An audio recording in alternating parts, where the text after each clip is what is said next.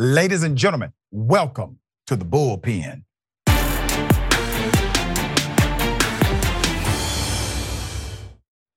All right, she's back. Hannah Cox, president, co-founder, Base Politics. Also, libertarian conservative, writer, activist, commentator. And I can vouch for her libertarian credentials. I've seen some, posts I actually kind of agree with online.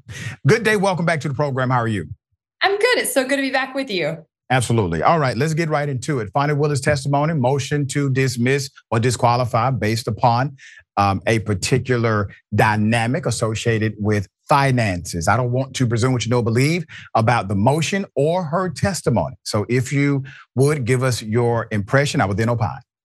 Well, it's a mixed bag for me, Dr. Rishi. I think I don't like prosecutors in general. I think they very rarely face any accountability whatsoever. They have absolute immunity and they get away with highway murder in this country. They have so much power that goes completely unchecked. So I've got a knee-jerk reaction just to be against her right from the start for those reasons. I do think when you look at this case, I think of all the cases against Trump, this one in Georgia was the most valid. Thought they had the most really hang their hat on when it came to the actual facts of the matter of what he did in this state. I absolutely think he tried to tamper with the election. I have friends in the Secretary of State's office here. He did it, right? We know that he did these things, but she really overreached. And I think that this is something we often see prosecutors do when they're trying to make a name for themselves. They come in and they overcharge, they get these big high profile cases.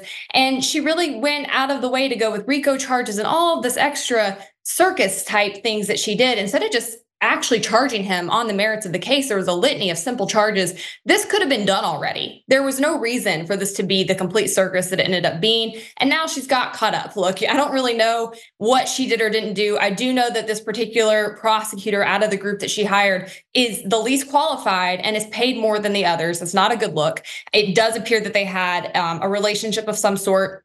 When it comes down to how corrupt is this, how much did this actually impact the case? Is she actually qualified to proceed? I don't know. I think, you have to expect with these kinds of high profile situations, they're going to be digging for absolutely anything they can find. And certainly it has the look of impropriety and of using taxpayer dollars in a wrongful manner. She's not alone in that. There's numerous instances, even in the prosecutor Wade's background, where it appears he's been paid a very pretty penny for very little work by the government in numerous other cases. There was one thing a couple years ago where he was supposed to be investigating actual crimes in our jails and prisons against people's basic civil liberties. And he took no notes for 5 months, but collected tens of thousands of dollars of taxpayer dollars. So I, as a whole, have to say, I guess it's a good thing that there's scrutiny being applied against these people, but I think they really, they messed up. I think Trump deserves to face charges for what he did here. So it's unfortunate.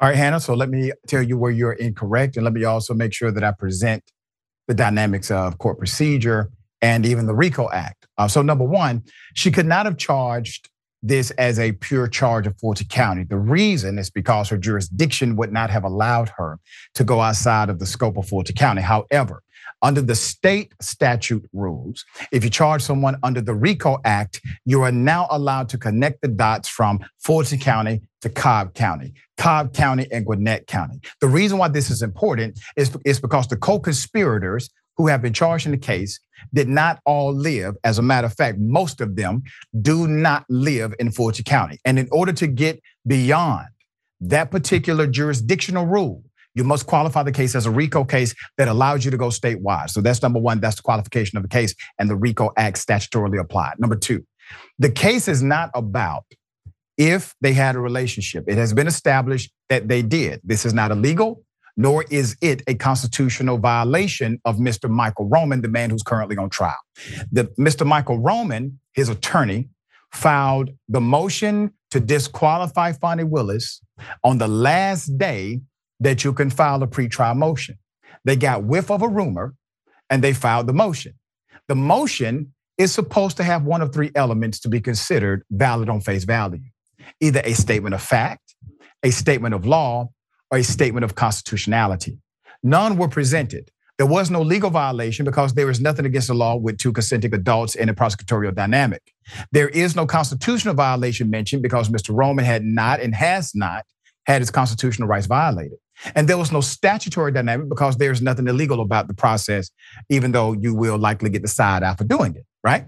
But the motion was given credibility. And once the motion was given credibility, you now have this full evidentiary hearing cycle that you see before you. As she is testifying, of course, she is offended that lies have been told. I mean, literally, there are filings, 3 filings that say that they live together. These things have been proven to be untrue. And then when we get into the motion itself, because Hannah, I want you to really understand what the motion says. The motion says, because nobody believes the motion. The motion says, DA Fani Willis decided to make up a false prosecution, hire Mr. Wade in order to enrich herself financially with a couple of dinners and 3 trips. Nobody actually believes that. Nobody believes it. And so the process of this hearing dives into the financial record of Mr. Wade. What has been proven? Well, in 1 year that he worked, 60% of his income came external of Fulton County. In another year he worked, 50% of his income came external of Fulton County. The defense knows that there's no there. You cannot connect the dots. The only way you could connect these dots is if you had a forensic accountant who said the money that was paid to this person, the taxpayer money that went to Mr. Wade, came in a way that directly filtered back to Ms. Willis. That is so off the table for the defense. The defense has not even called an expert witness or a forensic expert to testify financially to that dynamic. And lastly, I will say this. When you have a case that has so many moving pieces and all of these elements are being thrown at Mr. Wade, the prosecutor, special prosecutor, Fani Willis, and then it becomes about qualification. I need you to understand something. The judge said before the motion, you cannot discuss the qualification of Mr. Wade. And the reason is because she has complete authority to, in fact, appoint anyone, as the judge said, with a pulse in the bar card. It cannot be grounds for disqualification. And on record, it's not on record that he did not work the hours. What's on record is that he worked more hours than he was paid for, not less. I'm talking about what's on record, not what you just believe in your heart. But what's on record is that he worked more hours than he was actually paid. So at the end of this, at the final conclusion of all of it, let's keep the main thing the main thing. Some people may think she acted unprofessionally while giving her particular testimony in defense. I don't think she's been more unprofessional than Donald Trump has by calling those that prosecute him bird brain, by calling them brain dead and violating various contempt orders. So when we talk about leaders, Hannah, we have to contextualize them in the imperfect reality that they are in. I no longer need my leaders to be perfect. I'm glad that there's somebody willing to hold a very powerful person accountable to what we all know, as you just said on my show, was in fact a violation of Georgia law. Yeah, I'm with you on that, Dr. Rishi. I'm going to have a hard time fighting with you on this because I do think that Trump deserves to face repercussions. And, when it comes to the RICO stuff, I understand what you're saying, and you're absolutely correct about the legal mechanisms. But that's why I have a problem with RICO in general. It's something that's often been used even by prosecutors like Rudy Giuliani, dating all the way back, to try to catch people up that they didn't actually have the evidence they needed to have to convict people. And it's one of those things that got put on the books that has allowed us to massively inflate our criminal justice system and put all kinds of people in jail and prison. And, in this case, you can argue these people deserve it. Perhaps that's true. But the fact is, when you establish a legal precedent, it's often then used against people who don't deserve it. It's used against shouldn't be caught up. So I don't like RICO as a statute, period, to be very clear. I don't think that it's constitutional. I think it's a perversion of our justice system. And I think prosecutors should have to work. I think if they're going to bring charges against somebody, they need to have due process. They need to have actual evidence, and they need to have it for every single person that they indict. When it comes to this case, I'm not as familiar with the co-defendants as I am Trump. Like I said, I think there's plenty of evidence to convict Trump of a number of things. But when it comes to some of these lesser defendants, I don't think that that's as important, to be honest, as it was to go after Trump. I wish she would have kept it simple, kept it straight, and just locked this down from the get-go. But you are correct that she hasn't done anything that could actually take away her ability to prosecute this case. And that's, again, because prosecutors, they don't really have many checks and balances on them. The average American has no idea how unilaterally powerful their local district attorney is. I mean, they really have carte blanche power when it comes to who they hire, what cases they're going to prosecute, what charges they're going to throw at somebody. And there's very, very little checks and balances for them, even when they actually are breaking the law, which I don't think she's done. But when we've seen actual instances of prosecutorial misconduct, I mean, in 19% of wrongful convictions, prosecutorial misconduct was to blame, and yet nothing happens from them. Yeah. You will very rarely see them disbarred or even brought before the bar to have to prove themselves. And so I have an issue with the entire infrastructure of prosecutors and DAs. I think this is giving the American people a small behind the scenes look into just how powerful they are. I don't personally think anything's going to happen of this. I think it is bread and circuses all around. I think it's a distraction. And like you said, they're throwing anything they can at the wall to try to get her kicked out, to try to get these charges dropped, because they're pretty desperate. The merits of this case are pretty strong compared to some of the other ones that have come.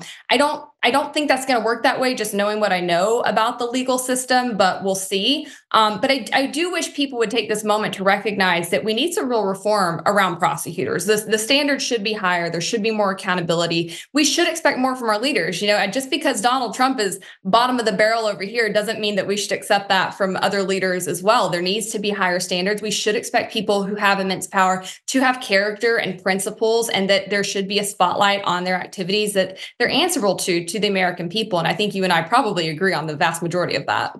Yeah, we do. In context, we actually do. Many times on Indisputable, we talk about the out of control power of a prosecutor typically. Also, there is a distinction between the federal RICO statute that someone like former prosecutor Rudy Giuliani used, and then the state version of a RICO Act, which is basically a jurisdictional dynamic. It is to help you get over jurisdictional boundaries, but it also establishes a connection between individuals who may not have been in the same room at the same time. Now, I do proffer this as well. There's significant reform that you and I agree with. For example, we agree that there's this overuse of prosecutorial discretion that leads to wrongful convictions. I can't tell you how many times we have covered on Indisputable when a prosecutor stepped out of bounds, somebody innocent goes to prison. We cover the aftermath of the person being exonerated, and then we highlight the prosecutors who were involved. And guess what? Many of them are still prosecuting. Only a couple of times have we been able to report that a prosecutor has either A, been charged, or B, there was a disciplinary process launched by their state bar. And then number two, and I want to ask you this question about just the practice in general.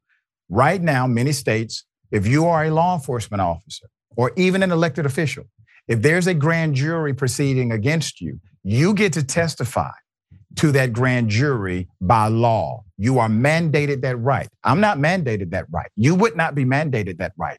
That's a reform element as well. What say you about that?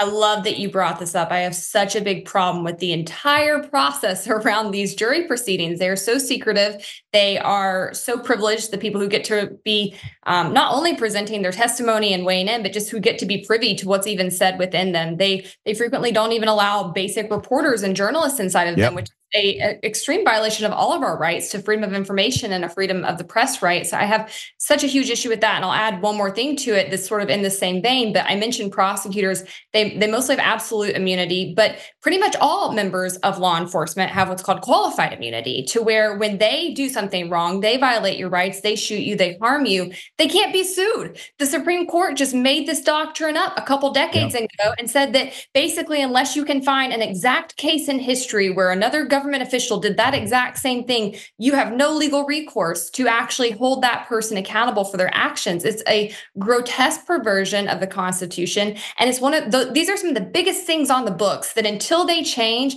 we can't get real change in this country. We can't get reform. We can't get a hold of these government actors who are completely out of control and trampling our basic civil liberties. And these are things I'm so glad you're using your show to elevate, because the average American has no idea that this happens or this is on the books until they're at the end of the barrel, right? From the gun, from the government. And then they're like, wait, how is this happening? How is this a real thing? Because they don't even know it got put on the books. But they're really gross injustices that we need to contend with. Very well said. And these systems correct other systems. So if you get this part correct, these other systems correct themselves. And that's the cause and effect relationship. I always appreciate you on the show. Sometimes we agree, sometimes we disagree, but you always know why you believe what you believe. And to me, that matters. I appreciate all that you do. Thank you. Thank you, Dr. Rishi. Absolutely.